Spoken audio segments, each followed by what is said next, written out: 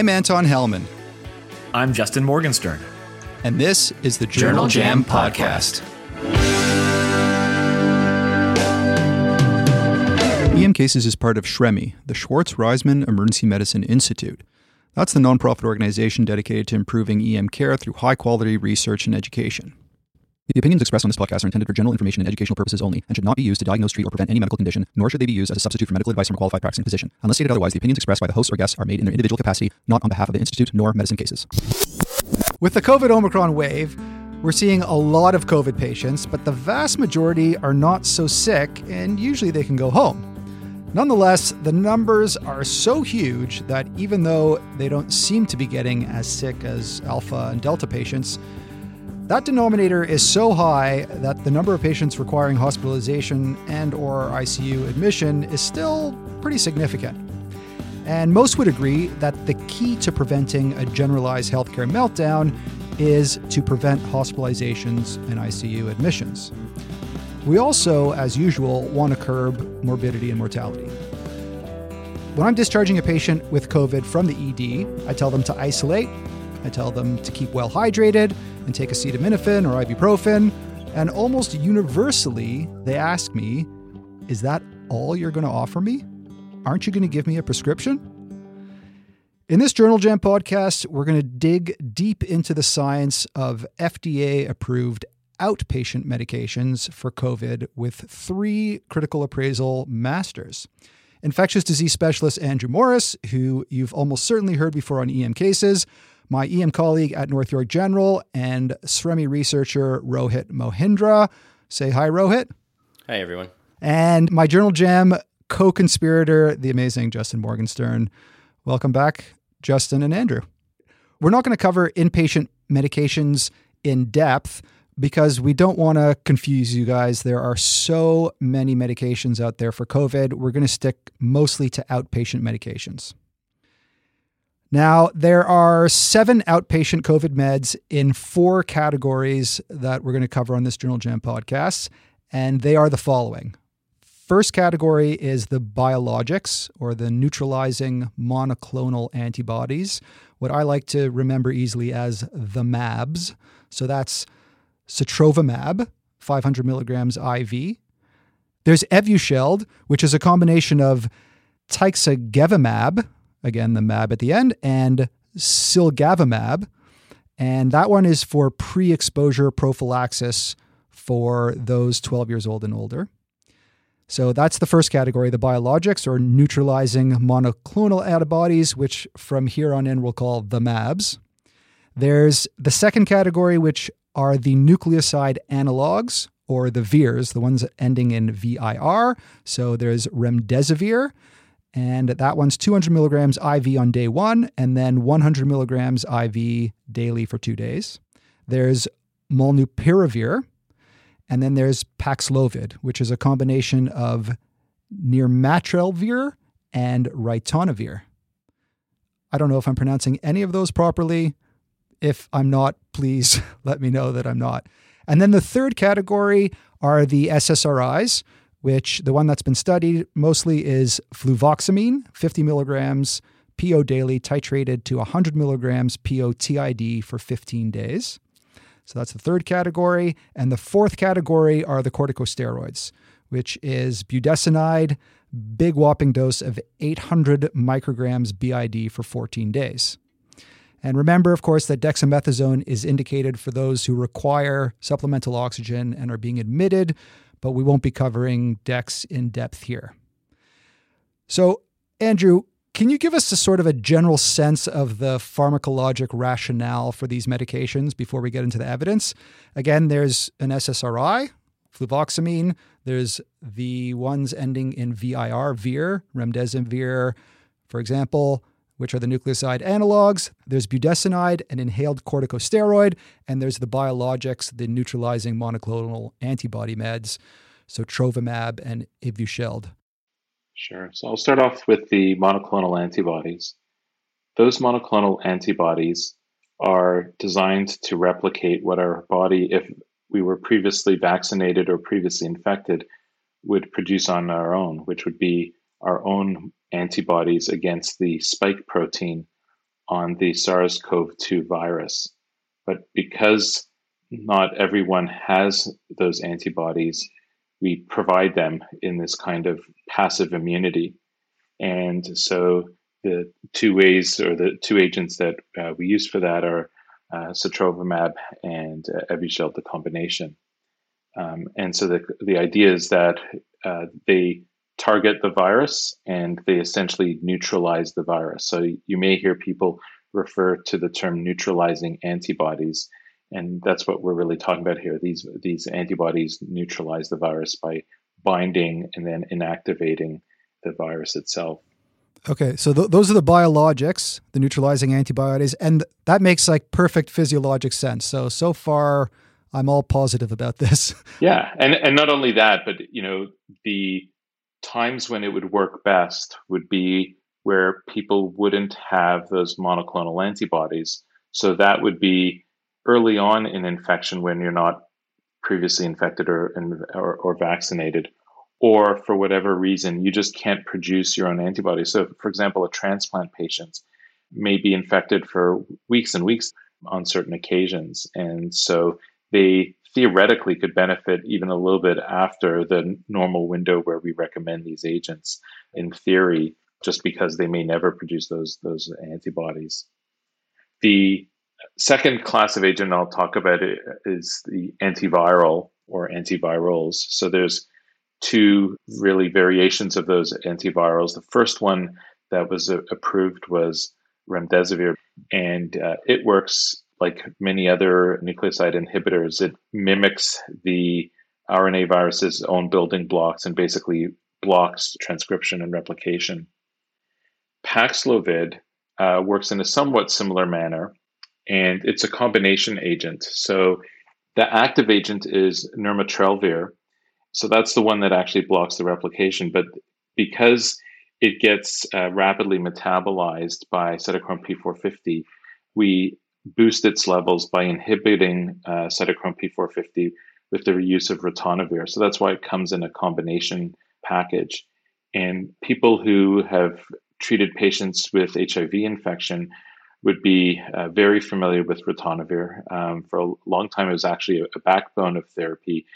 The reason why it fell relatively out of favor is because of the problems it creates with drug interactions. And we'll probably get into the challenges with Paxlovid and especially the drug-drug interactions. So far, the biologics and the antivirals, just backing up a bit, before we get into evidence, part of evidence-based medicine and part of why you would use a medication is that it makes physiologic sense. So those two definitely make physiologic sense. I think you were saving the other ones that might not make as much physiologic sense for last. So the two that might not, but you could prove me wrong here, are the steroids and the SSRIs. So what's the physiologic basis for those? Yeah. So what I think I'd first say is that there are really two phases to COVID infection. The first phase is where the biggest problem is the virus, and the virus itself doesn't cause people to be very, very sick. And that's why people who have circulating virus primarily aren't that sick.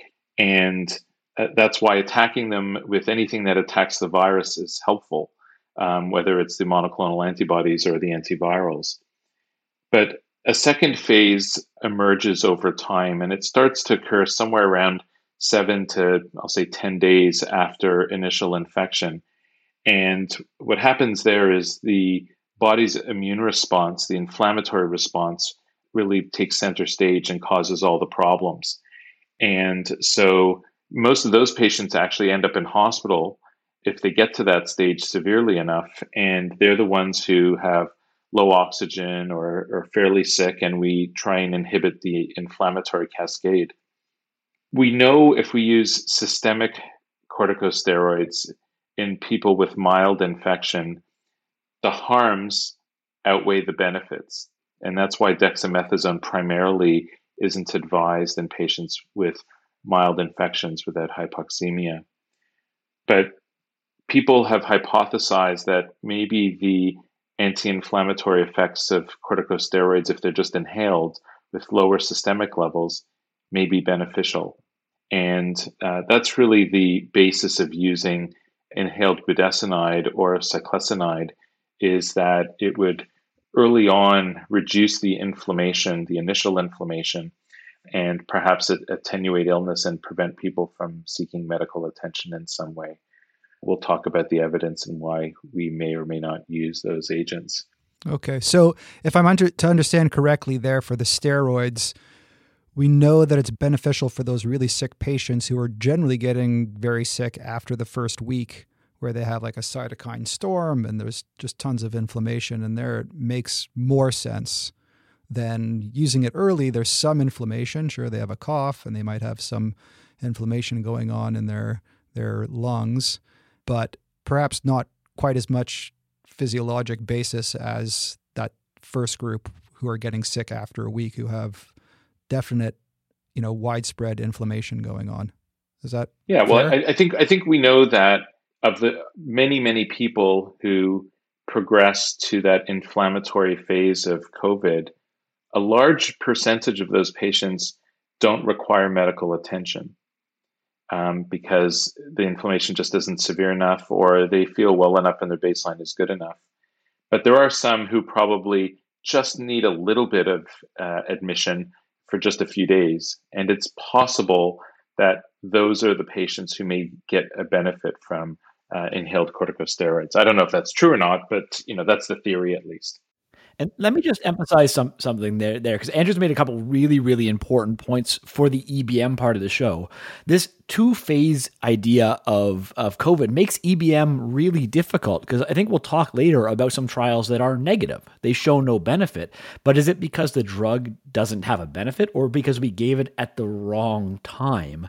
And Andrew also emphasized the fact that a lot of people do just fine no matter what. And that's going to, again, complicate EBM. Is it because does the drug have no benefit, or did we include the wrong people in the trials? So this is EBM is not easy. And as we go through these trials, this is always going to be one of those complicated things. But the two-phased part of COVID, in my mind, particularly complicates a lot of these trials, because we may have given the drug either too early or too late. Is a pretty big deal when trying to interpret the science.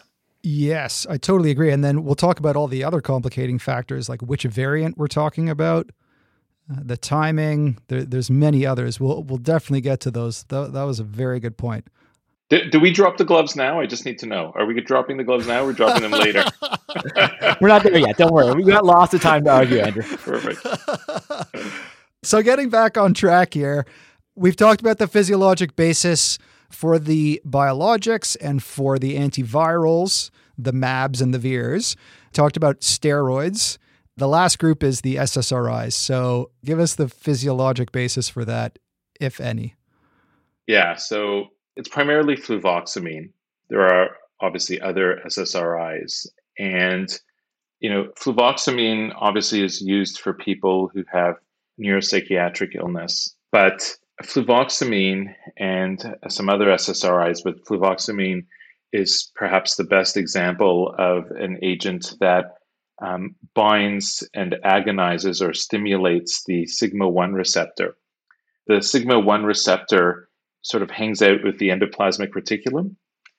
And what it seems to do is it plays a role in the inflammatory cascade. So if you actually turn on sigma-1, it inhibits the inflammatory cascade. It's a lot more complicated than that. I'm kind of making it as simple as possible. But, it was one of the agents that was theorized very early on from a few, more mechanistic studies and animal studies that it might be beneficial. And for good or bad, some early trials, therefore, when it was used in COVID-19, suggested that there may be some benefit, which will bring us on to the evidence that we'll be talking about shortly. Okay. And I suppose the same idea would apply, again, that generally the big inflammatory response happens at around a week or so. And so again, timing is important. And again, there might be a subset of patients early on that some kind of anti-inflammatory drug can help. Correct. And the SSRIs are theoretically somewhat anti-inflammatory. Got it.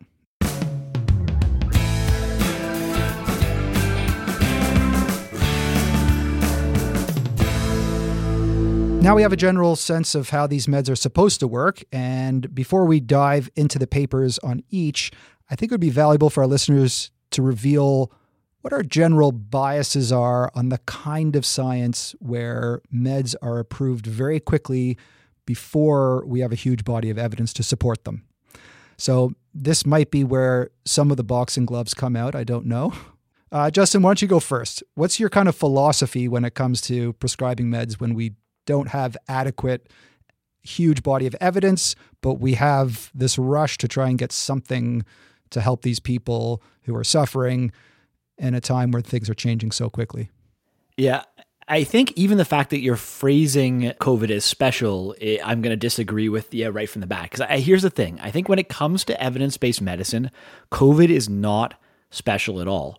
On this podcast, we've talked a lot about evidence over the years, and we never have perfect evidence. We always have to make decisions in the face of uncertainty. And the key is that all medications have at least some degree of harm. And so we're always looking for just enough evidence to convince us that the benefit outweighs the harms. And so I think it's pretty clear that we should be using the same standards of science now as we always do. I know that there are going to be some who argue that there's an urgency to this situation, that pandemic means that we should accept more uncertainty. And there's a degree, right? Our hospital systems in some cases are crumbling. And the more we can do, the faster to keep people out of hospitals, out of the ICU, the better. And I think the problem is, the first time I hear that sounds very, very reasonable on the surface. But I think there's some major flaws in the logic if you dig a little bit deeper. Because I think very importantly, that argument assumes that there's benefit to the treatment. When we know we have a large body of history in medicine that actually most new experimental therapies don't end up helping our patients. We have long-standing scientific standards for a reason, because if you can't meet those standards, it's actually more likely that you're going to cause harm than good, because every chemical that we put into the human body does cause a degree of harm, and benefit's actually pretty hard to accomplish. So the idea that we need to rush experimental drugs to save our hospital systems, I think it could actually easily backfire, and we have to keep that in mind. We could actually end up causing more hospitalizations because of side effects from these drugs. You know, back before COVID, I think I saw this all the time. I saw this with Tamiflu, for example. We know that Tamiflu has no real benefit, but we would see 2-3 patients every shift during flu season who were 1 or 2 days into their course of Tamiflu and now had a severe headache, vomiting, diarrhea, whatever it was. There was no benefit from the Tamiflu, but now they're in the emergency department with side effects. When there's no benefit, there can only be harm. And so I think there's a good chance that Tamiflu actually ended up increasing emergency department visits. So I think you got to be very, very careful with the science, and we have our scientific standards for a reason. And there's one other point that I think is very important to make over the last 2 years. And that's that research has looked a little bit different. I think that false positives over the last 2 years during the pandemic are actually a fair amount more likely. And the reason for that is in early 2020, we had a disaster on our hands. And so we literally took every chemical that we could think of, every experimental drug, and just threw it at COVID. We just started running trial after trial. And if you throw enough stuff at a target, some of it is going to hit. But the problem is that some of it's going to hit by chance alone. And if you did a single trial where you tested 20 different drugs in that trial and 1 or 2 were statistically significant, you would know to be cautious, because you were testing so many things. But that's sort of what's happening on a grander scale. We're testing everything worldwide, but they just happen to be in separate trials. Since early 2020, the sheer number of RCTs being run means that some of them are going to be positive by chance alone. You just don't know which one. So I think we just need to be cautious. Our scientific threshold, this is what Journal Jam has been about in a long way. Our scientific threshold in medicine is pretty low. We use a p-value. We use thresholds that are laughable in other areas of science. Most of our results can't be replicated. And right now, we're already happy to start using drugs when we see a potential benefit that outweighs harms. So why would we change that threshold at all during a pandemic? We need good science to ensure that we're actually causing net benefit and not net harm. Yeah, Justin, I think this is actually a really good point where I just want to say thank you, really, to you, because before we started doing Journal Jam, I was one of these very positive docs who used to jump on the train of things that something that could potentially work, and I got all excited about it. Just in my general positivity, I would try the medication and start giving the medication and talk about it on the podcast. And then so many times it would turn out that actually it doesn't work or it does cause harm. So anyway, so I just wanted to say thank you for making me think about these things in a different way. I should have said it a long time ago, but I'll say it now. I appreciate it. Rohit, what's your take on your sort of general philosophy about giving medications that are still sort of in the experimental phase? Yeah, I mean, I think COVID's a unique situation in that we're treating a relatively new disease. A lot of evidence-based medicine that we're used to is kind of nudging us out of our old patterns into new treatment plans or new diagnostic tests and things like that. But COVID, we're really starting from scratch. And I think it's important to understand that there's going to be some limitations to the studies we do. As Justin rightly mentioned, that we're going to have a lot of false positives. I think the important thing is to keep an open mind and also think a little bit about the study results and how they're actually going to change. And sort of say to yourself, I might try this medication. I might have some benefit to the patient, but I don't know that yet. And having an honest conversation with your patients about it. Sometimes they're frustrated and they're sick and they're unwell. And we're at a point now where we don't really know what helps. And it's a tough point for us to be in, and it's a tough point for patients to be in. And we know we can get there. The HIV pandemic, I think, was a good example of that, where now we do have safe, well-tolerated, well-established treatments, but it took us 30 years to get there. So it's a long, slow process, which is hard for the patient at the time they're not feeling well. But I think we do have to sort of take a step back and say, this is what we have to offer. This is the limitation of what it is. And let's make a decision together.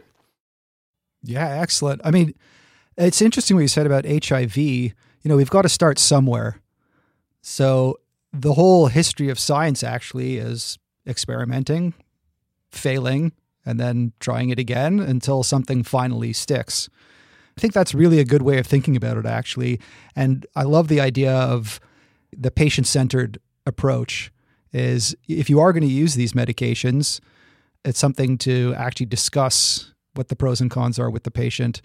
If they are desperate for something and you're desperate for something, and even though the evidence isn't there yet, discussing that fact, which I think sometimes maybe we don't have the time for, but that we really should do in the emergency department.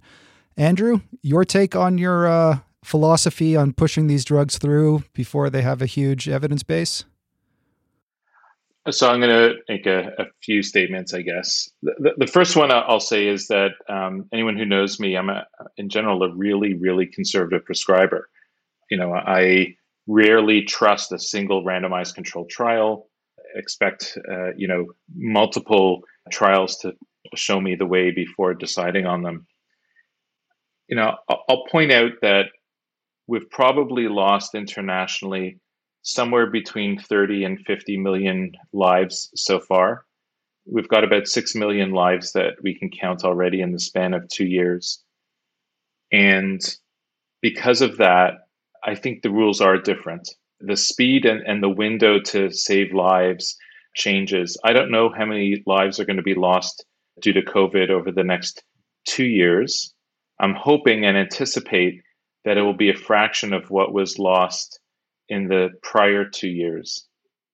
So there is a time element. It's a little different than when you don't have a time element because you've got a pretty steady stream of diseases with usually some marginal improvements in patient outcomes and risk factors like coronary artery disease, for example.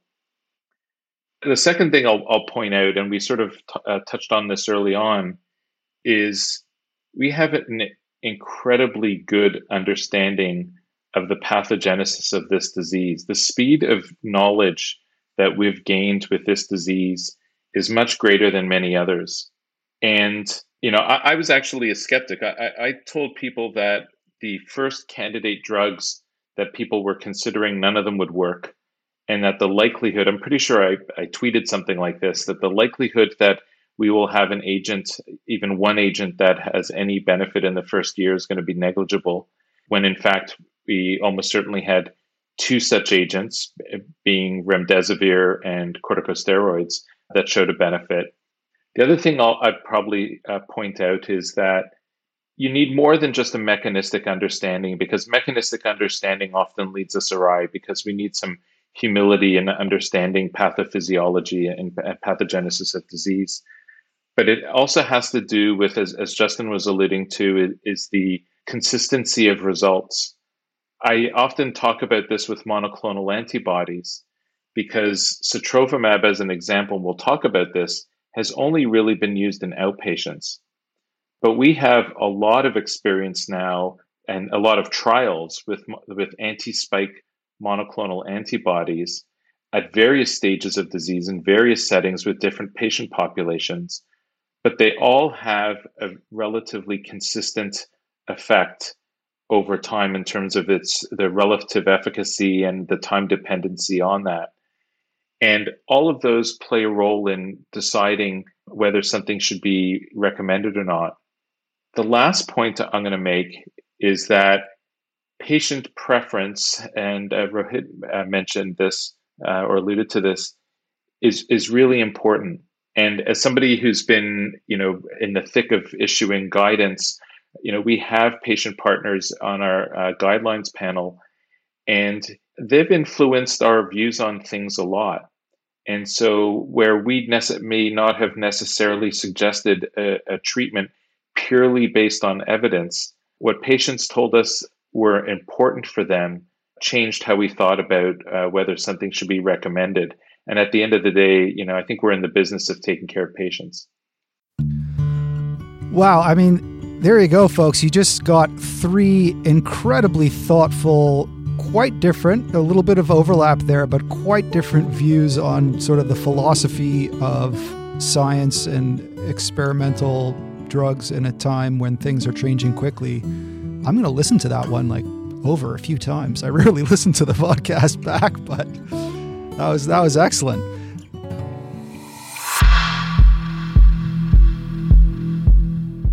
Just a quick announcement. Today, the day this Journal Jam is released, February 15th, 2022, is the last day to get access to the entire EM Cases Summit video streaming package, the huge conference with all the procedural videos, panel discussions, and cutting-edge talks from all your favorite EM Cases guest experts. Grab your package at emcasessummit.com. Not the usual EM Cases website, but emcasessummit.com. Access will close at midnight Eastern Standard Time, February 15th. Let's dive into the guidelines before we go into specific studies. So we're going to use the Ontario COVID Drugs and Biologics Clinical Practice Guideline as sort of a springboard for our discussion, partly because there are local guidelines for everyone here around the table, partly because Andrew is a co-chair for the guidelines. We'll announce that now as sort of a conflict of interest, if you want to look at it that way, but I see it more as sort of a sneak peek behind the scenes view of the guidelines to help guide us. We'll have a table in the show notes, but just a quick overview of the outpatient section. So the guidelines recommend that outpatient medications only be given to moderate and higher risk, mildly ill patients. Again, that's moderate and higher risk, mildly ill patients. So what that means is that includes immunocompromised people, unvaccinated people, vaccinated people who were vaccinated more than 6 months ago, and people over the age of 60 or over the age of 50 if they're Indigenous, plus have some risk factors like obesity, diabetes, renal insufficiency, sickle cell disease, active cancer, organ transplant, cerebral palsy, or intellectual disability. So that's what they mean by mildly ill patients who have moderate to high risk. And for sotrovimab, it's recommended only for immunocompromised people and unvaccinated people over 60 years old, 50 years old for Indigenous people. There are many more details in the guidelines, but don't worry, we'll have them in the show notes, like I said. So let's talk about the first category, the biologics. The neutralizing monoclonal antibodies, the MABs. Again, it's sotrovimab, 500 milligrams IV once, and Evusheld, which is a combination of 2 MABs for pre-exposure prophylaxis for 12 years and older. Justin, why don't you take the lead on the MABs for us? Yeah, I'm probably not alone. I find the biologics really confusing, and I hope it's not just me. And it's not just because the names are really hard to pronounce, but the thing is, biologics can target a lot of different things. And Andrew already sort of talked about that today. But today we're really going to focus on the outpatient treatment, and that means neutralizing monoclonal antibodies. And if that sounds confusing, we already do this in emergency medicine. Tetanus or rabies are immunoglobulin. We use this, we know what it is, and it's good. That means that there's a pretty strong physiologic basis for what we're doing here. We're used to these kind of agents. But the stuff we're going to talk about today really is sotrovimab. That's the one that we see right now in Ontario, at least. There are some other agents out there. There's bamlanivimab. I definitely butchered that one, and I only call it by its actual name, REGEN-COV, which is a combination of two other mAbs. They all target the spike protein, but the reason you're not going to hear about the other two agents is after Delta and Omicron, they just don't seem to attach or bind well to the variant spike protein. So it's really sotrovimab that we're left with right now. But we will talk briefly about their evidence, because I think the evidence for all neutralizing antibodies, especially because the evidence came before those variants, is relatively important to know about, because there may be some crossover in terms of the evidence. Consistency, like Andrew said, is pretty important. So for sotrovimab, there is just a single RCT. It's the COMET ICE trial. It's a high-quality trial. It's multi-center, double-blind, placebo-controlled, everything we want to see. It's adult patients within 5 days of symptom onset with at least one risk factor for severe disease. They randomized 868 patients. The analysis only includes 580 patients. I'm not sure exactly why. It was a little bit confusing to me there. The trial was stopped early. That does tend to overestimate benefits, but it was a positive trial. It looks really good. Hospitalization went down from 7% to 1%. There was only a single death in the trial, so you can't really say anything about that. Look, no trial is 100% perfect. There are a few problems here. They did change their primary outcome from the trial registry, and they don't actually explain why they did that. It was stopped early. The overall numbers are pretty small. It's 3 hospitalizations versus 21, so you can get some statistical problems when you do that. I think most importantly, this is just a single study. And as we've said many times on Journal Jam, a single study can never be definitive. There are just too many sources of bias in science. Replication is always essential. But one very good-looking positive trial for sotrovimab. There are, as I said, some evidence from the other agents that we're no longer using right now. I don't know that you can extrapolate the evidence perfectly, but in general, drugs within the same class, drugs that do the same kinds of things, generally perform similarly. So, and the data comes before the novel variant. So I think we should at least talk briefly about REGEN-COV. So the biggest trial of REGEN-COV is the recovery trial, a lot bigger than what we just talked about, close to 10,000 patients. Now, it's nowhere close to a perfect trial. It's an unblinded trial, so always very high risk of bias. And for some reason, even though it was released back in June 2021, it's still only available as a preprint. There's not a proper publication of this trial. This is a really interesting trial. It was a negative trial. There was no difference in their primary outcome. Mortality was 20 versus 21%. There was no difference in their secondary outcomes, like things like need for mechanical ventilation. Like recovery was a very negative trial. But it was fascinating. They had this subgroup analysis. So it turns out about half of this population had SARS-CoV antibodies at baseline. And the whole point of this therapy is to give antibodies to people who don't have them, to provide passive immunity to people who don't have these antibodies. And if you look at just the people without antibodies, the seronegative patients, it really looks like REGEN-COV reduces mortality. And that would obviously be a pretty important clinical finding. But you got to be really careful with that. Even though there's really good physiologic reasons for the subgroup, subgroups in medicine rarely turn out to be true. I've covered studies before, and it's very close to 0% of subgroups that get proven in later studies. I think this one is maybe more likely to be true than other subgroups and other RCTs, but I think there's a more important side to this. If you think the seronegative subgroup is true, if you buy that finding, you got to accept the opposite as well, which is that in this study, the seropositive subgroup had increased mortality. And I think that has pretty important implications for treatment in 2022. I think in 2022, we can expect a lot more people to be seropositive, people to have previous infections and people to be immunized. So if the recovery subgroups are true, neutralizing antibodies could be a bit of a high-risk proposition because it looks like they might increase mortality in those seropositive patients. I think the one last thing to say about the recovery trial, I would expect neutralizing antibodies in terms of just they're wiping up the virus that is around to be beneficial early in infection. That makes the most sense when viral loads are high, but not later when you have that significant inflammatory load. And in the recovery trial, these were hospitalized patients, an average of 9 days after symptom onset. And they don't tell us like how sick these patients were, how many were on oxygen, but 94% were given systemic steroids. So I think this is a pretty sick group of patients, and it's quite possible that we just gave the REGEN-COV too late.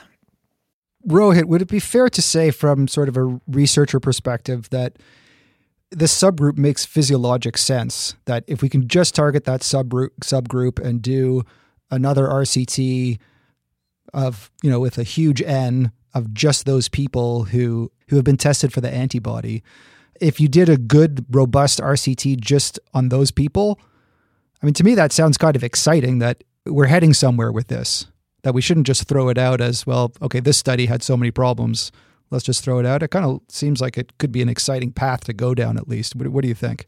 Yeah, sure. In theory, it would work really well. But I think, COVID's changing as these studies are going on. More people are getting vaccinated. Omicron is sweeping through communities. So I think we're going to see less and less people who are truly seronegative and don't have any antibody reaction. It's going to be a harder population to find and a harder population to study. And they may not get the numbers they need to show kind of a benefit. And it may be time as we move forward to look past the monoclonal antibodies and look at other treatments to help prevent infections or prevent them from getting worse. But the monoclonal antibodies may not benefit from further RCTs. Okay. My positivity and hope crushed yet again. I'm hopeful too, but I think we have to realize what's happening with COVID is that it's coming, absolutely. we're coming. So, yeah. Yeah, no, that makes perfect sense.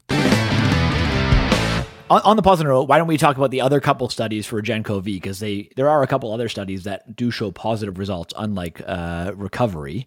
So there's a study by Weinrich in 2021. That one's tricky to me. It's a study that was designed, funded, and analyzed by the drug company, which is always a little bit questionable. And the manuscript, in my mind, is a bit of a mess. The conclusions in the abstract are it's positive, and they show a 2% absolute decrease in what I consider a pretty biased and flawed primary outcome. I don't think we need to talk about it at length, but it is a positive trial. And the last one is O'Brien 2021. It's another industry-funded trial. This one to me is a little bit more interesting, slightly different. They gave it as a preventative agent. So they gave it to household contacts of people who were sick with COVID-19. In this trial, they tested everybody for those COVID antibodies, and they excluded everybody with existing antibodies, which is not something we're doing clinically right now. And it's just not something we have available to us in the emergency department. But in the 1,500 patients in the trial, REGEN-COV did decrease symptomatic infection by about 6% overall, 8% in the control group to about 2% in the treatment group. So there is some other positive trials to go with that original sotrovimab trial. The other one that is interesting, the other agent that has been mentioned is Evusheld. And as far as I know, and you guys can correct me if I'm wrong, I don't believe that there is anything published on Evusheld yet. It's been approved by the FDA and in Canada, but there's no actual published data at this point. I mean, isn't that fact amazing? That it's actually approved by, the FDA, historically has jumped on things very quickly, and Canada's usually lags quite far behind. But that is quite something, that there's actually no published trials, and it's approved before there's even published trials. Before we get to sort of our take-home message about the MABs, could you just give us a summary of all the data? Yeah, I wish I could just give you a single, simple one-sentence thing. And I feel really sorry for people who have to try to make a single sentence in a guideline, Andrew. But this is actually pretty difficult, I think. Sotrovimab has a single, really, really good RCT, and it's positive. But it is a single trial. And the biggest study overall, the recovery trial, was a pretty clearly, strongly negative trial. So it's pretty hard. Can we be certain that these drugs work after a single RCT? I think absolutely not. The evidence here is pretty weak, and weaker than I would have expected, considering how hard these are being pushed and how much work we're doing in order to make sure that patients can get them. Is the evidence strong enough to use sotrovimab right now? I honestly don't know. I think it's right on the edge. A single RCT is generally not enough evidence. We've gone over that before, but we're used to this. We have to make decisions with limited evidence. And in this case, I think it's pretty reasonable. I think ideally patients would still be randomized to RCTs, but we know most of us are not working in places where patients can go into an RCT. So I think it's reasonable for the high risk outpatients to get sotrovimab right now, knowing and acknowledging that this is very, very weak evidence that there's any kind of benefit here.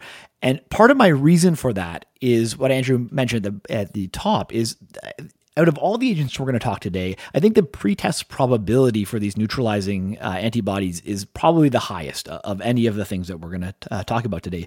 We've used them before in things like tetanus and rabies. We understand very well how they work, and it makes sense that they would work. So even though this is very weak evidence, I think we could start at a slightly higher pretest probability, and so that one strong RCT from sotrovimab is probably enough to allow us to give it to patients right now. There's a bit of a flip side to that is it worth the cost and the testing and the ongoing use? What is the cost benefit of all this is a completely other question. But from a strict EBM analysis, I think it's borderline right on the edge, but I think it's reasonable to give it to patients. All right. So the guidelines say that it is recommended, but only, again, for immunocompromised people and unvaccinated people over 60 years old, or 50 if you're Indigenous. Andrew, what should be sort of the bottom line take-home message for the MABs and for sotrovimab in particular? Yeah, I think Justin covered it very well. I'll disagree about his interpretation of the recovery trial. There are clear challenges with using monoclonal antibodies, as Rohit mentioned in 2022 and beyond, just the practicalities of finding out who it would benefit, right? But we anticipated that it would only be helpful in patients who don't have antibodies, right? You wouldn't expect it to be beneficial in patients who have antibodies, and that's why it was a pre-specified endpoint. But there's other trials also that are consistent with the benefits of monoclonal antibodies that we don't consider anymore because the agents aren't effective anymore.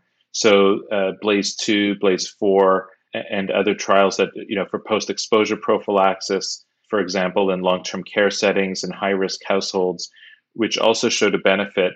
The problem is that those people aren't necessarily at the highest risk. And so you may not want to use it because it just isn't cost-effective or practical in any way. But it's a consistent result. And I think the most important thing is there's a very consistent result in my mind that catching patients early on when they don't have neutralizing antibodies of their own is beneficial. And the challenge always is going to be at what baseline risk do you provide these therapies? And that's why, from a guideline perspective, we've given them really at the only highest risk twofold. One is it's probably not cost effective, but on the other hand, the other aspect of it is you're going to be administering it to probably hundreds of people if you don't cut it off. And most of those trials, the number needed to treat was somewhere between 16, 17, and around 30. And that already, it's probably favorable, but it's probably just at the cutoff. And what we did in Ontario with the science table is we made it even a higher baseline risk so that the number needed to treat that we anticipated would be somewhere in the order of around 7 to 10. So Andrew, can I ask you, so obviously you believe the subgroup in the recovery, which I think is reasonable, but that makes me really concerned because then there's the opposite subgroup, which is increased mortality in the seropositive patients. So clinically speaking, how do I approach that? We're not testing people for seropositivity in the emergency department, and this is a medication that is then high risk. It could potentially increase mortality in a population of patients if I give it to them based on those results. So I think a few things. First of all, it's the only study which, remember that several of those other trials, including COMET-ICE, did not require seronegativity for enrollment, right? Recovery was actually the only trial that did. probably because they're seen at a later stage of disease, right? So whereas the earlier ones, they really didn't care, but there was no, as we could tell, harm signal, and they did look for it, at least in the supplemental data or the preprints. You can see the data by subgroup, and you can see that there's no appreciable harm signal in any of them. In fact, Recovery is the only trial that shows a significant, and it isn't actually statistically significant, just a trend to harm. The second thing that I would point out is this adds on to a much larger body of data that we have on convalescent plasma, where there has never really been a harm signal for convalescent plasma. There are some, I think the efficacy is questionable, and that's much more controversial. We won't get into it. It's not even available in Canada anymore, really. But I don't think there's a strong reason to believe that there's going to be, for outpatient therapy, any concerns around a harm signal because of what we saw in Recovery in that subgroup. Okay, so to summarize there, the guidelines do recommend the MABs, specifically sotrovimab, for those high-risk patients. There looks like, even though one of the trials showed a trend to harm, we don't have enough data yet to tell us really what the harms will be. It's safe enough to say that we really want to, if we are going to give this drug, that we want to give it as early as possible. Is that fair to say, Andrew? Absolutely. I would also just add, I have the most confidence around both the combination of efficacy and safety with sotrovimab compared to any of the other therapies that we're going to be discussing. That combination of efficacy, safety, and practicality is actually the highest at the moment in my mind. Rohit, what's your bottom line with sotrovimab? I mean, I think these patients are high-risk patients without antibodies, and I do think it's worth, given the evidence we have, it's worth offering it to these patients. I think there could be a benefit from them. I think monoclonal antibodies are going to be a hard treatment to study for coronavirus. I think, as we saw with the previous trials, is that as the variants shift, the antibody efficacy drops, and it's going to be harder to kind of figure out who are the patients that are going to get benefit from these treatments. So it may be a temporary thing. Monoclonal antibody may be a temporary treatment that we see goes out of favor as time goes on.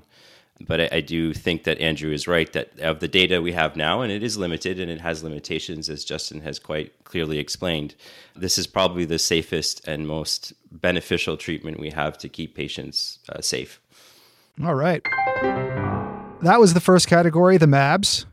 We can now move on to the second category, which is the inhaled corticosteroids. So remember, this is inhaled corticosteroids. I think budesonide is the one that's most often talked about. We're not talking about dexamethasone for inpatients. This is outpatients, and this is giving them a puffer to go. Rohit, could you take the lead on this one? What do the guidelines say, and what do the studies show? Sounds good. So the guidelines say budesonide may be considered in mildly ill patients who are at moderate to high risk of deterioration, but it is based on a low certainty of evidence. And some of the early case reports with COVID-19 showed that there may have been a protective effect in patients who took these medications regularly, like asthmatic patients and COPD patients. So there's some kind of rationale to kind of go forward with this. It's also relatively a low-cost medication. It's generally available. The manufacturer makes it already, and it has a low side effect profile. So it may actually be a good treatment for us to offer. There's really only 2 trials that have looked closely at this, and I'll talk about them. The first one is a STOIC trial. It was done in 2020, so this is earlier in the pandemic.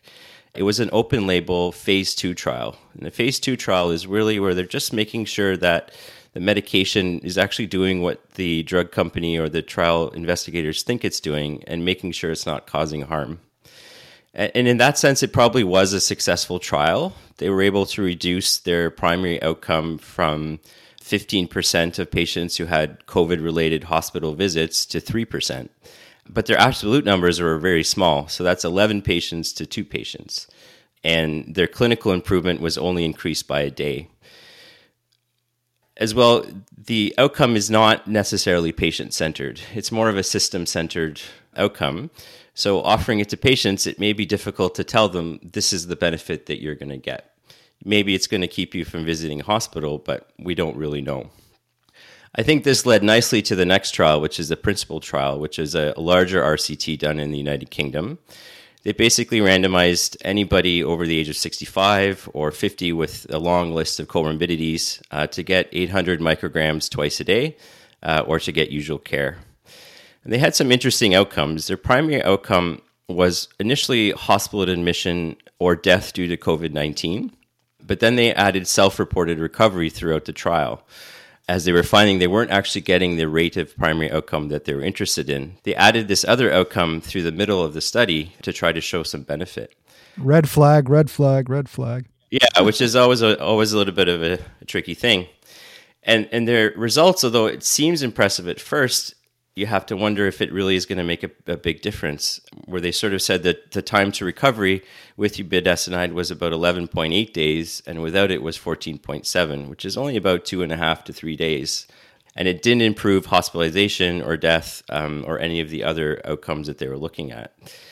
And they actually ended up stopping the trial early, but they stopped it early on the time to recovery outcome and not on the other outcomes which they had initially designed the study for. So there are some red flags. They changed their screening criteria as well. So initially patients were referred by their healthcare doctor. Then they could self-refer. So they may have lost some of the outcome effectiveness because they started to change the inclusion criteria. And if you look carefully at the data, they're actually the biggest effect modifier. So what actually made patients better was vaccination, which is really what we know is probably the most important thing for most of these patients. So budesonide certainly can make patients feel better. And I can actually speak with some personal biases. I had COVID about a month ago and I had to take budesonide because I was having a lot of bronchospasm. But in terms of actually keeping patients out of hospital or making them feel better faster, I don't think the data supports that right now.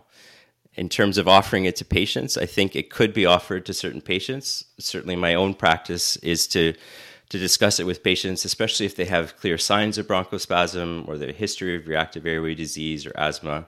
This certainly could be a good adjunct to their treatment, but it's certainly not going to be the thing that keeps them out of hospital or gets them better faster. And Rohit, I actually think the data may be more negative than you portrayed it as for a couple of reasons. First of all, just to emphasize, these are both unblinded trials. And so they went from an objective, a semi-objective at least, hospitalization outcome to a symptom-based outcome. And so when you say patients felt better in a couple of days, that's exactly what you expect from a placebo effect. So they demonstrated the placebo effect in an unblinded trial. That's not super surprising. And I think that's really important because I missed it originally as well, because everybody talks about budesonide rather than just the class of inhaled steroids, but there are actually two other RCTs of inhaled steroids, and both are blinded. So both looked at ciclesonide. So Clemency 2022 is 400 patients with symptomatic confirmed COVID, double-blind trial, and there was no difference at all. Symptoms was 19 days in both groups, no difference in death, no difference in hospital admission. The Contain trial, again, it's phase 2, it's only 200 patients, but double-blind. They use both intranasal and inhaled steroids, but no difference between the groups. It's double-blind, it's placebo-controlled. So we see a symptom benefit in the unblinded trials, which is exactly what you expect from a placebo effect, and we see no symptom benefit in the double-blind trials. So it makes it much less likely that effect is real. I will say, so there's a hint, and people may argue about this. So the hospitalizations may be down a tiny bit in this group, but I think it's really important to emphasize that hospitalization is not an objective outcome in an unblinded trial. If you're a patient who is sitting at home and has been given no treatment for COVID and you're hacking up your lung all night, you go to the emergency department complaining about your symptoms. If you've been given what you've been told is the treatment for COVID, you try the puffer for a few more days and you probably get better on your own. So somebody in the no treatment arm of a unblinded trial is much more likely to show up in the emergency department. If they show up a couple times, they actually might be more likely to be admitted to hospital, and it can all be subjective because of the unblinded nature of these trials. So I think these are pretty negative trials, and you're seeing a lot of placebo effect in my eyes. I think there's also a big problem too with the trial being done in the UK. The NHS set up these COVID kind of hospital reduction centers, which were kind of ways to unload the emergency department. So you could go to them if you had COVID symptoms and get seen by a doctor and maybe get started on treatment, or you could call a number, and these may have kept some more of these patients out from visiting hospitals. So I agree with you totally, Justin. I think the effect size is generally much, much smaller, if not no significant difference between them when we look at this further down the road. Hey, can you guys get your hands on any placebo puffers? I guess the one thing I'd point out, and I don't disagree with anything that's been said, but Justin, you mentioned the Clemency trial. So Clemency and colleagues, that was a cyclesonide placebo-controlled trial, 400 patients, and ER visits or hospital admissions, it was like 5-fold greater in the patients who got placebo, right? Like it was 1% versus 5 and change, like 5.4%, right? And that's the placebo arm that you're looking for. So I agree with you that there's a massive placebo effect, right? Or the massive possibility of placebo effect. But when there's actually a placebo arm, which is what you guys want, I think especially when we, at least in Canada, certainly in Ontario, hospital admissions and emerge visits are really important. They have been important at every wave. And a 80% or so reduction in ED visits or hospital admissions, I think is pretty impressive. Look, I'm not sold on inhaled corticosteroids by any means. I think there's a fair amount of uncertainty. But if you're trying to balance what I perceive as the risks of inhaled corticosteroids for a couple of weeks versus the potential benefit, and then disclosing, and Rhoda, I'm glad you didn't go see Justin with your COVID. In full disclosure, you didn't come see me. But I would have offered you budesonide or cyclesonide, and I'm glad you took. To clarify this, Andrew, though, the Clemency trial is very negative. It was 19.0 days of symptoms in both groups. There was no difference in hospital admission, so it was like the fifth secondary outcome all the way down, a composite of emergency departments or hospitalizations, and not emergency departments or hospitalizations. And we'll get to this in future talks, I think, but emergency departments or hospitalizations due to COVID. So it's not all cause. That it's such a hackneyed secondary outcome, and with a p-value of 0.03, it's not real. There's no way that a p-value of 0.03 in a secondary outcome is a real outcome in an overall negative trial. It just the chances of that being real are tiny. But I will agree with you to continue on that the harms are tiny as well. So I think the evidence here is next to nothing, but we give out steroid puffers to everybody, like for everything. So am I going to slap you on the wrist for giving out a steroid puffer? No. I look at this a lot like bronchiolitis for the emerge doc, right? We know the evidence tells us don't give puffers to the kids. You shouldn't give puffers to the kids. The evidence clearly tells you shouldn't give puffers to the kids. You're still going to give them out every once in a while. So I am close to 0%. I almost never prescribe inhaled steroids. I think the evidence suggests I shouldn't prescribe inhaled steroids, but there's patients who come in who just can't sleep because of their cough. They're really symptomatic. I'll give inhaled steroids if they need something, but I'm pretty sure I'm prescribing placebo. Actually, Justin, that's a very good analogy with bronchiolitis, because there's a small subset of patients who you think have bronchiolitis who actually have asthma. And it's those patients who are going to benefit from your steroids. And just like Rohit's individual personal case, he had bronchospasm. And sometimes it's hard to know exactly which patients will end up having bronchospasm and aspects of asthma or uncover asthma that they previously didn't know they had and now they have. I think it's fair enough to say that any patient who you think might have an aspect of reactive airways disease, asthma, COPD, a 20-pack-year smoker, etc., I think it's fair enough to say that those patients might benefit from a steroid, and maybe we should concentrate our energies on giving those patients steroids. Is that fair? I think it also speaks to the trouble with research and evidence-based medicine and bedside medicine. Research looks at groups of patient, but bedside medicine is looking at the patient in front of you. And so evidence-based medicine is certainly going to guide your decisions, but there's other things that are going to come into play, and don't forget about those, because those are important to take in consideration as well. And as we're seeing, the evidence around the treatments is going to change, but we still have to treat patients and get them feeling better. I would point out that initially thinking about this, I would never would recommend inhaled corticosteroids based on the evidence, but patients want it, right? When patients are provided with the information, at least our patient advisors, they said, this is important enough for us that we think that, and these are people who had recovered from COVID, so they may be biased, of course. But they said, even if there was that small a chance, I would have taken it if it would have prevented some admission, recognizing that it may have not that much benefit.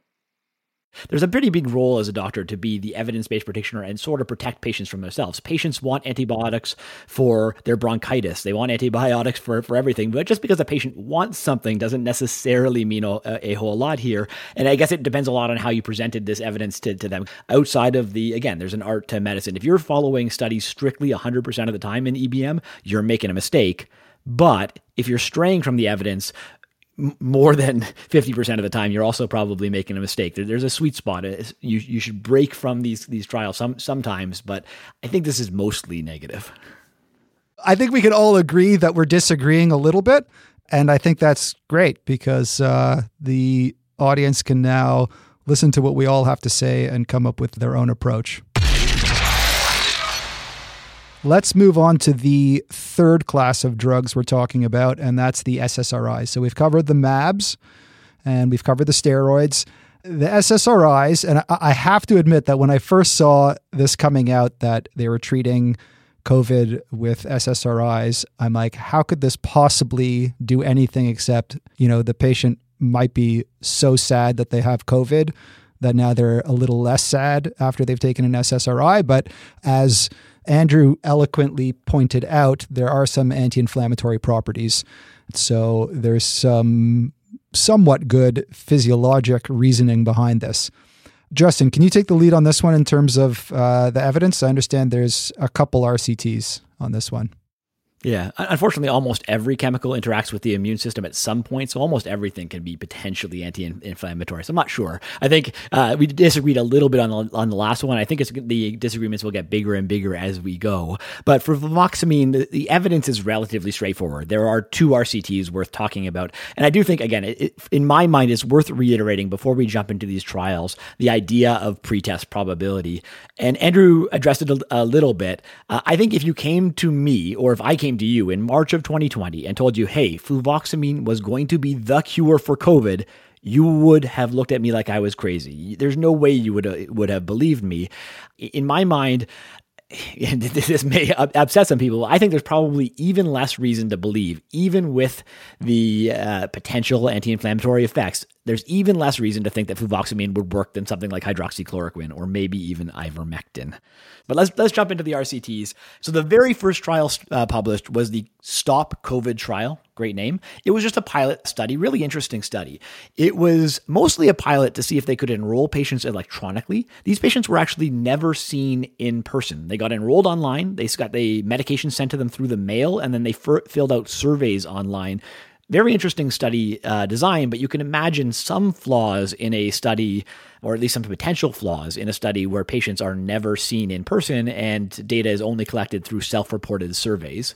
It is a placebo-controlled double-blind trial, and it's a positive trial. Their primary outcome was clinical deterioration, and it was less in the fluvoxamine group, 0% versus 8.3%. But it's a small trial. It's a pilot study with only 152 patients. And because it's self-reported survey data, they did lose track of almost 25% of patients in the trial. So small, but clearly some issues. And you would probably never base practice on a trial like this. And really nobody did. This was early in 2020. Now, it was a pilot, which sort of hints at the fact that there's a full trial. And indeed, there is a Stop COVID 2 trial, and we'll come back to that in a second. The big trial that everybody talks about for fluvoxamine is the Together trial. So it's a randomized trial of 1,500 basically unvaccinated adults within 7 days of symptom onset, and they had to have at least one high-risk feature. And it is a placebo-controlled RCT, which is good, and their conclusion is that there's a benefit. But in my mind, this trial is just an absolute mess. There's so many problems with this trial, and I think if you actually sit down and read it, I bet you will agree with my conclusion that this trial actually clearly demonstrates that there is no benefit from fluvoxamine despite their conclusions. So what are the problems with the trial? Well, there's a lot. They changed their primary outcome, which is always a problem, but it's really problematic here. They were trying to look at hospitalizations. So can fluvoxamine decrease the number of people admitted to hospital? And that would be important. But they biased the study right from the outset because they didn't look at all-cause hospitalizations. They decided to only count hospitalizations due to COVID. And we've talked about this in Journal Jam before, when the trials use disease-specific mortality rather than all-cause mortality. And really, it can fundamentally bias your entire trial to the point where you can't really trust the results. But much more importantly, in my mind, this outcome is inherently biased. It's a very bad outcome. Imagine a patient getting admitted to the ICU with serotonin syndrome, very sick. That's not COVID related. So that patient doesn't get counted here. In fact, that patient would get counted as a good outcome in this trial, right? The same thing accounts for anaphylaxis or adverse events. They aren't COVID related, and therefore they end up being counted as good outcome, not hospitalized due to COVID. That's ridiculous. So when you design your trial in a way that is inherently biased from the outset, the trial is fundamentally broken, and you just can't trust the results. And unfortunately, we've already talked about a couple trials that did this. This is a very common theme in these COVID trials. It happened in the budesonide trials. It'll come back up some again with remdesivir. It's a big problem. But I'll tell you, the funny thing about the Together trial, there actually was no statistical difference in the number of patients admitted to hospital, quote unquote, with COVID. And there was no difference in death. That was their primary outcome. So how do they end up concluding that this was a positive trial? Well, they changed their primary outcome partway through, not just to include hospitalization due to COVID, but also emergency department observations, more than 6 hours due to COVID. And their logic at the time was that Brazil was sort of swamped and hospitals were admitting fewer patients. But here's the problem. Being observed and then sent home, that's a positive outcome. Hospital admission is a negative outcome. Combining the two together makes no sense at all. If you watch somebody in the emergency department for 6 hours and they are healthy enough to go home, that's a healthy patient. That's a good outcome. You watch them and they're healthy. Nobody's sending home sick patients. So that's not an outcome you're trying to avoid with treatment. But those patients get lumped in with the same patients getting admitted to the ICU here as if they're the same thing. No. ED observation and a send home, that's a good outcome. Counting it as bad makes absolutely no sense at all. And that was the only thing that was changed in this trial. There was no change in mortality, no change in hospitalization, no change in mechanical ventilation, no change in the number of days ventilated, no change in the number of days hospitalized. The Together trial was clearly a negative trial. And so those are the only two RCTs published at this point. There are some other ongoing trials. And I mentioned Stop COVID was a pilot trial. Well, there's also the Stop COVID 2 trial. It's not published, but we know that it's been stopped, and it's been stopped for futility. It's a negative trial. We just don't know what the results are yet. And this is something we probably need to talk about at the end, but it's one of the major sources of bias throughout the COVID literature, publication bias. These apparently exciting positive trials get rushed to publication. In fact, we're acting on just press releases, but these higher quality negative trials just get no attention, and they may be published 6 months, 12 months later. We may never see it. I don't know. So to me, look, the fluvoxamine is probably the easiest of all these topics to summarize, and I think we'll probably disagree a little bit. But the Together trial is a clearly negative trial despite their conclusions. The Stop COVID 2 trial is done, and it's apparently negative. So there's absolutely no convincing evidence that fluvoxamine provides any benefit. I don't think there's any reason before these trials to think that fluvoxamine would provide benefit. And all these drugs, any drug can cause a degree of harm. So to me, the conclusion is really, really easy. I don't think anybody should be prescribing fluvoxamine for COVID-19, full stop. Further RCTs are reasonable, but this is not a drug people should be using clinically. Tell us what you really think, Justin. All right. I mean, would it make me feel less depressed about my COVID at least?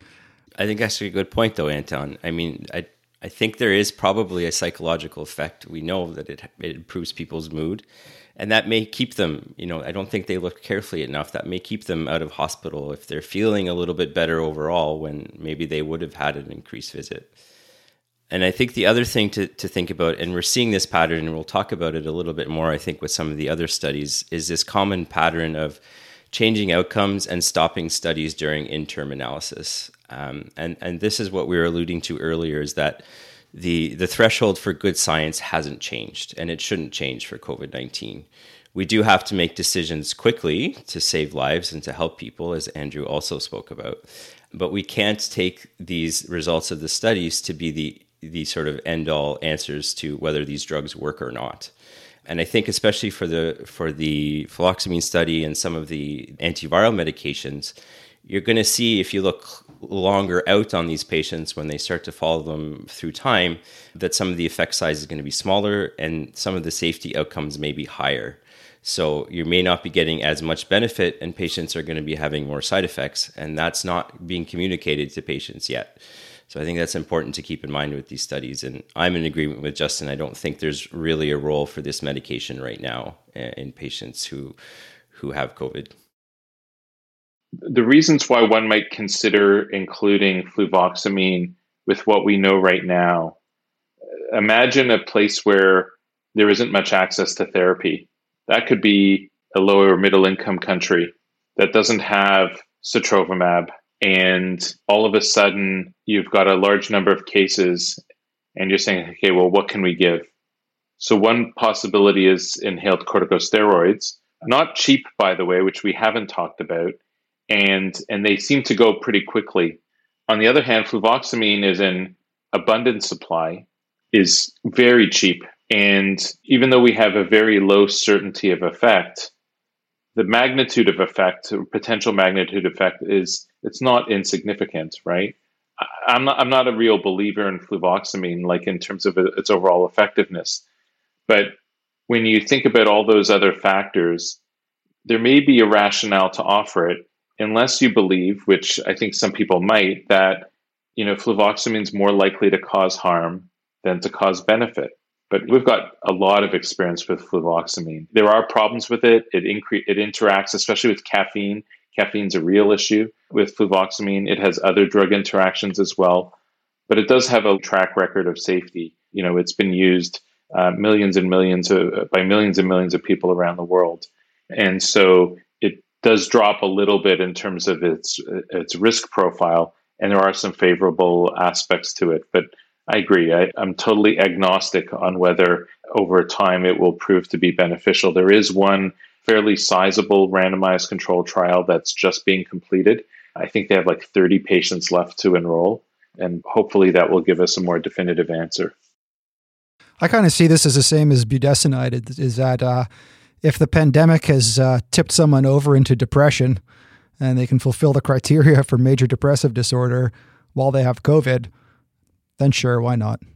Try an SSRI, but otherwise it sounds like the evidence just is not there. We haven't really come to any agreement on any of these medications yet. To summarize that, we have a bit of disagreement, but I think we'll all agree that there's no good evidence for SSRIs, that perhaps maybe in resource-challenged locations, that there may in the future be a role. So we've talked about the three categories: the SSRIs, the inhaled corticosteroids, and the biologics, the MABs. The last one are the nucleoside analogs, the ones that end in VIR, the remdesivir, molnupiravir, and Paxlovid, which is a combination one. Now, just before we get into the outpatient use of these, Andrew, could you give us the sort of quick lowdown on the evidence for remdesivir for inpatients, and then we can talk about outpatients? The remdesivir story for inpatients, I think, is the most fascinating therapeutic story in all of COVID since the pandemic started.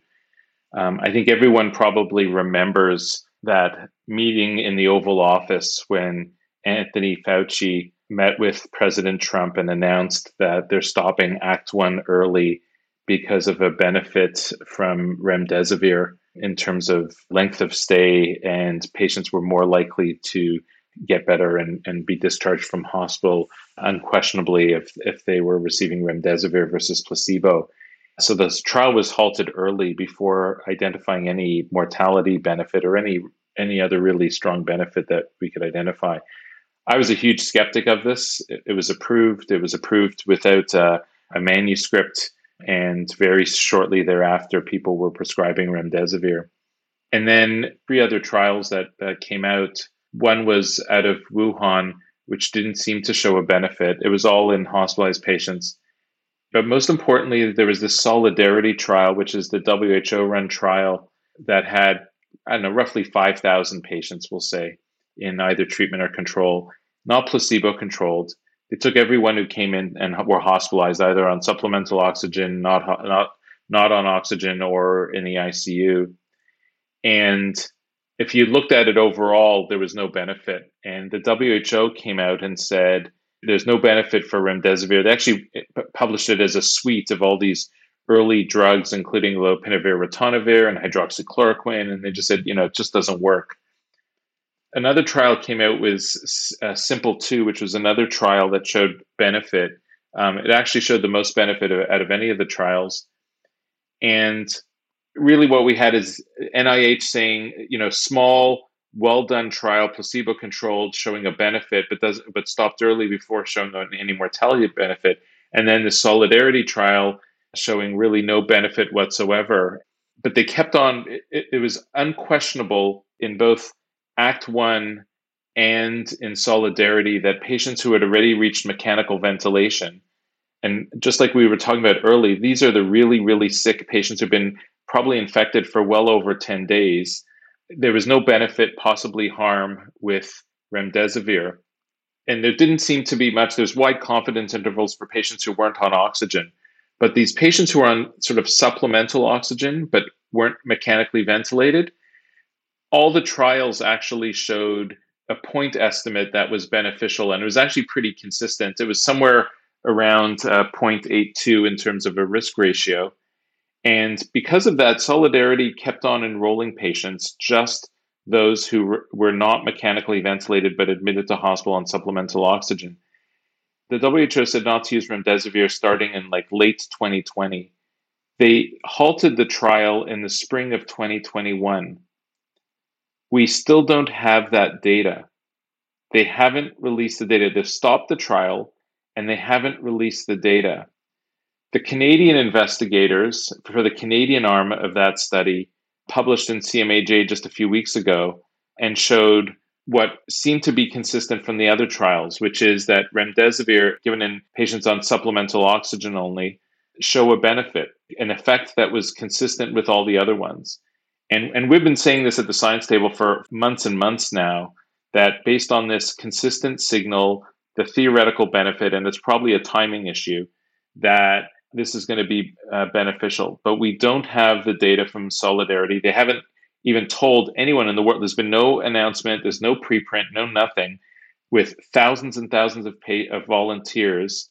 And yet there's nothing. I believe this is scandalous, right? We've had all these waves pass with no answer. So either what I believe is to be true, which is there's a benefit because of all these consistent results, and patients are being denied because nobody seems to believe it enough and they're listening to the WHO, or it's not beneficial, possibly even harmful, and we shouldn't be using the remdesivir, at least not wasting it on these inpatients when we could be using it, which we'll talk about perhaps in the outpatients. So to me, that's, that it's a huge story. And I just can't believe that there isn't a hue and a crying about this. Wow, fascinating. So you personally believe that there's a benefit for inpatients who are on oxygen but not needed to be ventilated? So my conclusions about remdesivir in the inpatient are somewhat different than Andrew's. For the sake of brevity today, I'm not going to go into them all, but I do have a long blog post on remdesivir on my blog, and if anybody wants to explore the evidence further, they can check there. But it is worth noting that different people look at this evidence and come to pretty different conclusions on the topic. So that's a little bit about the inpatient data for remdesivir. Andrew's conclusion is that there probably is some benefit for patients requiring supplemental oxygen, but not for ventilated patients. Justin disagrees with that. That's just a bit of background so that we can now understand the outpatient data. Rohit, can you tell us a little bit? I understand there's just one study on outpatients with remdesivir. What did that show? Yeah, so that's the Pine Tree study published a few weeks ago. It's a double-blinded, randomized controlled trial. It starts out kind of looking pretty good till you realize they shifted their endpoint. So they were looking at a composite endpoint, which has some problems of its own. And they're looking at either hospitalization related to COVID-19 for greater than 24 hours or death from any cause. Initially, they were looking at the first 2 weeks, but then they extended it because they weren't getting enough of their outcome. And that's always concerning. You're really starting to cherry pick for outcomes in that case if you start playing with them midway through the study, because you're realizing that what you're looking for is not there. And so you really risk having a false positive result when you start doing that. The other thing is the published data we have right now is interim analysis. So there are still patients that are being followed up. So we don't have all the information about their prognosis. And again, even though their numbers percentage-wise looks good, 5.3% in the placebo group had a COVID-related hospitalization or death by day 28, the absolute numbers are much lower. Only 15 of those patients actually ended up in hospital in placebo, and 2 of the patients who were on remdesivir. Another thing I found interesting was that when they were looking at viral loads, there wasn't actually a change in viral loads when they were sampling PCR in the upper airway. So I'm wondering if it's actually having an effect, biologically speaking. And they had excluded patients who had vaccination for COVID-19. So again, as we move forward in the pandemic, is this really going to have as much of an effect as they are saying it is? I don't think so. And I think, Justin's making a good point from the data we have from the inpatient side of things. If there is a benefit, it's not going to be as big as we're seeing right now in these studies. All right. Okay. So that's outpatient remdesivir. What about molnupiravir? I understand there was a pretty well done RCT on that. Yeah. So molnupiravir does have a pretty well designed study. So this trial was a good randomized controlled trial looking at patients with mild to moderate COVID-19 with a risk factor for progressing to severe disease. They looked at hospitalization or death at 1 month, and it did show to be decreased from 9.7% to 6.8%. Some of the things that kind of worried me about this study was, again, they stopped early for interim analysis, so they felt that the effect size was good enough that they could stop the trial. And one of the problems with that is, with molnupiravir, is there's a lot of side effects and drug interactions. And you miss out on some of that safety data that if patients do take it for longer periods of time, what kind of side effects and safety problems are they going to have? Another thing was they sort of enrolled patients during the big lull in COVID, kind of in the summer of 2021. So I do wonder if their incidence of patients who had COVID was much less. And they're still missing a lot of the data in terms of other things that might help us understand the results, things like viral load and other secondary outcomes. Another interesting thing I found about this study was some of the comments from the virology community about this drug. There are some concerns that if it's not used properly, it can actually induce more variants of the coronavirus itself. So making sure that it's been given for the proper amount of time and at the right doses, and taking into account that it does have a significant amount of side effects. And my understanding is that this drug is not yet approved by Health Canada. It's something that may be coming. From what I see, I don't think we have enough information to recommend it. And certainly there's a long list of exclusion criteria and side effects that will need to be taken into account. Yeah, I think there's a couple things to emphasize there. The study, it's a pretty small absolute benefit here, and the study has a fragility index of 2. This is unvaccinated patients who are, again, only seronegative patients. So you'd presumably have to be doing some kind of testing for that if you wanted, or at least just screening your patients good. But I think maybe more important, I mentioned publication bias above. We know that there are at least 2 other RCTs that have been stopped for quite some time in India for apparently no benefit, but they're not published yet. So it's the classic, the positive published study gets published and we talk about it, but the negative studies that we know exist aren't published anywhere. We don't see them. So to me, the publication bias is maybe the biggest concern about this drug. In terms of the nucleoside analogs, the ones ending in vir, V-I-R, we've talked about remdesivir, we've talked about molnupiravir. The last one is Paxlovid, which is a combination of nirmatrelvir and ritonavir. So let's just go through the data for that. Rohit, could you run us through Paxlovid? Yeah, so this is an interesting one because the only data we have is from a press release. So we actually don't know much about how this drug worked and what the numbers were. The number needed to treat, I think, is an interesting number. So you have to treat about 17 or 18 patients with this drug to prevent one hospitalization based on the very limited data we have.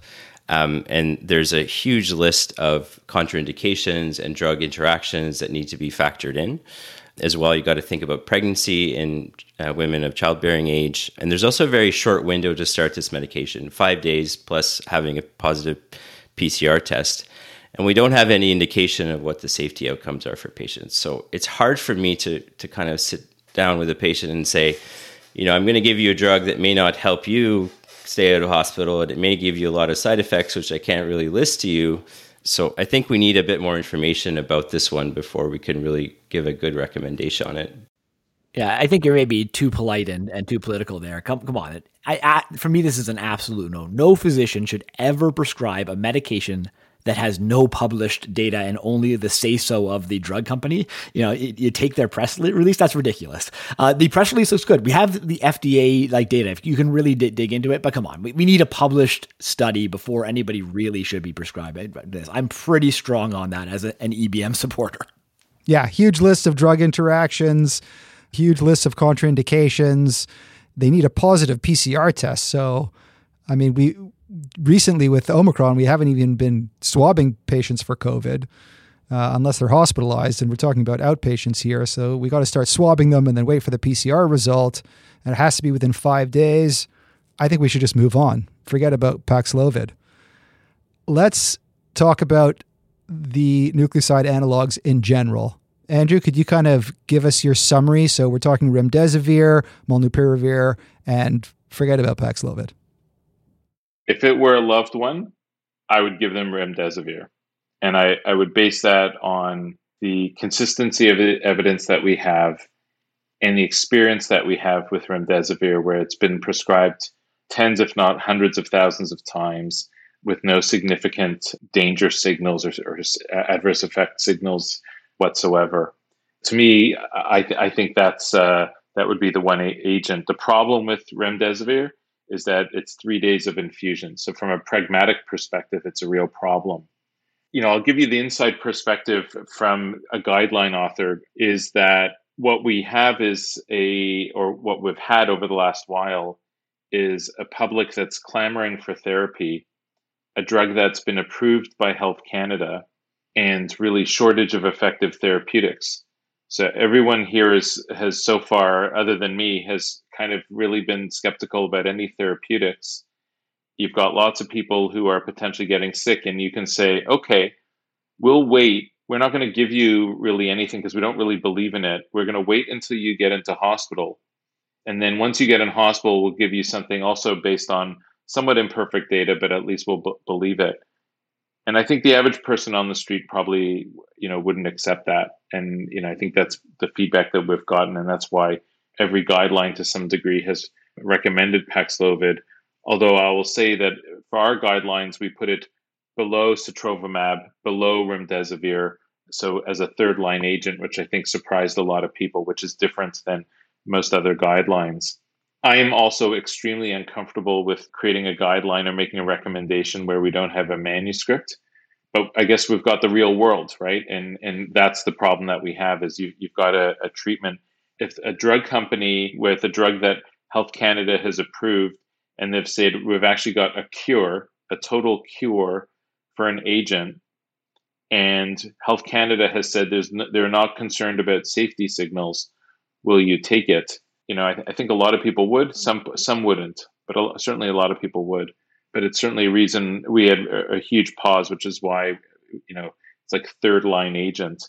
The things that really concern me about Paxlovid are that the experience is primarily in relatively young, uncomplicated people, and they're the people who were least likely to be using it. So that's my biggest concern there. Molnupiravir, I'd probably give to an in-law, but I'd never give it to my parents. I had a lot of concerns around Molnupiravir, especially the fact that their final analysis and the interim analysis outcomes were so different in terms of efficacy. It was a huge red flag for me. And the mutagenesis, I think because we have other therapeutics that I'm going to say at the end of the day are probably going to prove to be beneficial. I hope they will be, especially Paxlovid. If we have those, I'm not sure why we would use an agent that doesn't have tremendous efficacy and has safety concerns from a sort of public health perspective, more so than an individual health perspective. Probably give a B to remdesivir, a C to Paxlovid, and a D to molnupiravir, and none of them get an A, and I won't give any of them an E. And so I won't prolong this too long, but my quick rebuttal to a couple things. The logic of patients clamoring for interventions, I don't think that's a good reason for us to be providing them, right? If we did that in the emergency department, every single patient would get a CT of their head, every patient would get an MRI of their knee, and every patient would be on antibiotics and Tamiflu and everything else. The point is we have to review the evidence and do what's best for patients, and that's the point of going through all this evidence here. And I don't think we should be changing things because people on guideline committees as citizens are saying we really want it. We need to be explaining the potential harms here. I think, since we're reviewing kind of as an evidence-based group, we have to think about what's the quality of the evidence. And I don't think the quality is good. So we're making decisions about, especially things like Paxlovid, which is being promoted in the press as a way to keep people out of hospital and as a cure for COVID. I think we need to be careful with saying it. Yes, we do have some studies on it, but it's not good studies, and I don't really know how much harm this is going to give you, and I don't think it may give you an individual benefit. I think that's an important thing, both from kind of a guideline perspective, but also from an individual physician and patient conversation. We don't really know enough about these, and we don't really have a high level of evidence to say that this is going to give you the benefit that some people are saying it might. Suffice to say that with all the data we've talked about, there have been all kinds of problems. There's probably some overestimating of the benefit where there does seem to be some benefit. There might be in some of these trials some underestimation of the harm. We have the problem of figuring out the ever-changing world of COVID in terms of the different variants, in terms of people who are vaccinated and the degree to how vaccinated they are and the timing of that. We've got issues about cost, about getting access to these medications. The one thing I can say is that it's all quite depressing, and if I get COVID, just give me the SSRI. No, that joking aside, I think the one thing that we can all agree on is that if you're going to reach for one drug for outpatient COVID, that's going to be sotrovimab. I think that last point you made is really valuable and something that our listeners are going to want to think about a little bit more, and maybe Andrew can give us a little bit more guidance on, is where this goes in the future and sort of the opportunity cost around this a little bit. And what I mean by that is, we've been testing for COVID now as a public health measure for 2 years, and we've never really done that for other viruses. And I think it's sort of unrealistic to think that we're going to continue testing for COVID forever. It's been, don't get me wrong, it's been very important to test for COVID right now, but in order to use these therapies, especially as COVID prevalence is lower and influenza comes back, we're going to have to confirm COVID. And that requires a pretty massive healthcare investment, right? We need to have testing facilities, or patients are coming to the emergency department. And if our treatments are saving lives, then it's really worth it. But if the only difference is a 2 or 4% decrease in hospital use, then we might have some pretty big questions to ask. Because you have to know, right? So the absolute number, the number needed to treat, we've been talking about, 16 or 17. The problem with that is, how many patients do you have to test in order to find those 17 patients, right? What's the cost of that? What is the opportunity cost of testing every single patient with flu-like illness? Next winter or 2 winters from now, are we going to have every single patient coming to the emergency department to do a COVID test based on this evidence? If there's a very marginal benefit, there's a huge cost to identifying those patients. And I think that external part of this is important to consider as we leave the pandemic. I think a big part, you hear me and Andrew disagree throughout this, a big part of that is during the pandemic, you might be willing to do a lot of this stuff. But what do we do next year during the flu season? You want to use the biggest bang for your buck. And I'm not sure that any of the treatments we talked about today, the evidence was strong enough or the bang was necessarily big for our buck as we go forward. I don't know what people's comments or thoughts on that is. That is an excellent question, Justin. I think the person most suited to answer that is Andrew. Andrew? I think there's just a lot of uncertainty around what will happen with all respiratory viruses. I've had several discussions with people over the last while. What will inevitably result from our experience with COVID is a governmental and bureaucratic realization that overcrowding that occurs in winter months is heavily contributed to by respiratory viruses. And how we mitigate those effects are going to change dramatically, and they'll be heavily informed by our experience with COVID. And that will include public health measures, infection prevention control measures, but I think it will also affect how we consider therapeutics and the overall benefit. COVID therapeutics are, apart from corticosteroids and fluvoxamine, they're pretty expensive, right? But so is COVID hospitalization. COVID hospitalization is very expensive, and by and large, it's more expensive than the therapeutics. But it really does depend on your number needed to treat and how well you identify high-risk patients. So, I think the story's going to be told in the future. We will almost certainly just have a suite of respiratory viruses that we test for in the future. It won't just be COVID and influenza. It'll be most of them, at least the ones that we have therapeutics for. And the most transmissible ones, they'll be screened. So when you come into hospital, you'll be tested for, COVID, influenza, parainfluenza, RSV, and, perhaps adeno and metapneumovirus as well.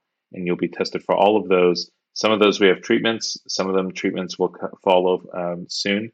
And I think we'll also absolutely reconsider how we use antibacterials in these patients and how we use corticosteroids in non-COVID diseases. We don't know yet, right? There's a lot of controversy, and we've talked about this before in this podcast. But I think COVID will change much of how we've thought about things moving forward for a variety of reasons. Very well said. Well, thank you, gentlemen. That was really quite fascinating, the breadth. I wasn't expecting quite the breadth of opinions. I think the sort of one-line conclusion for what we do right now at the bedside is if you're going to reach for one drug and you have access to that one drug, which is a big problem, but if you do have access to sotrovimab, then that would be the one drug you would reach for. There's going to be huge variations in access to the drug, but it should be something that you sit down with your ED group and try and look at where you can get access to this if you do buy the evidence.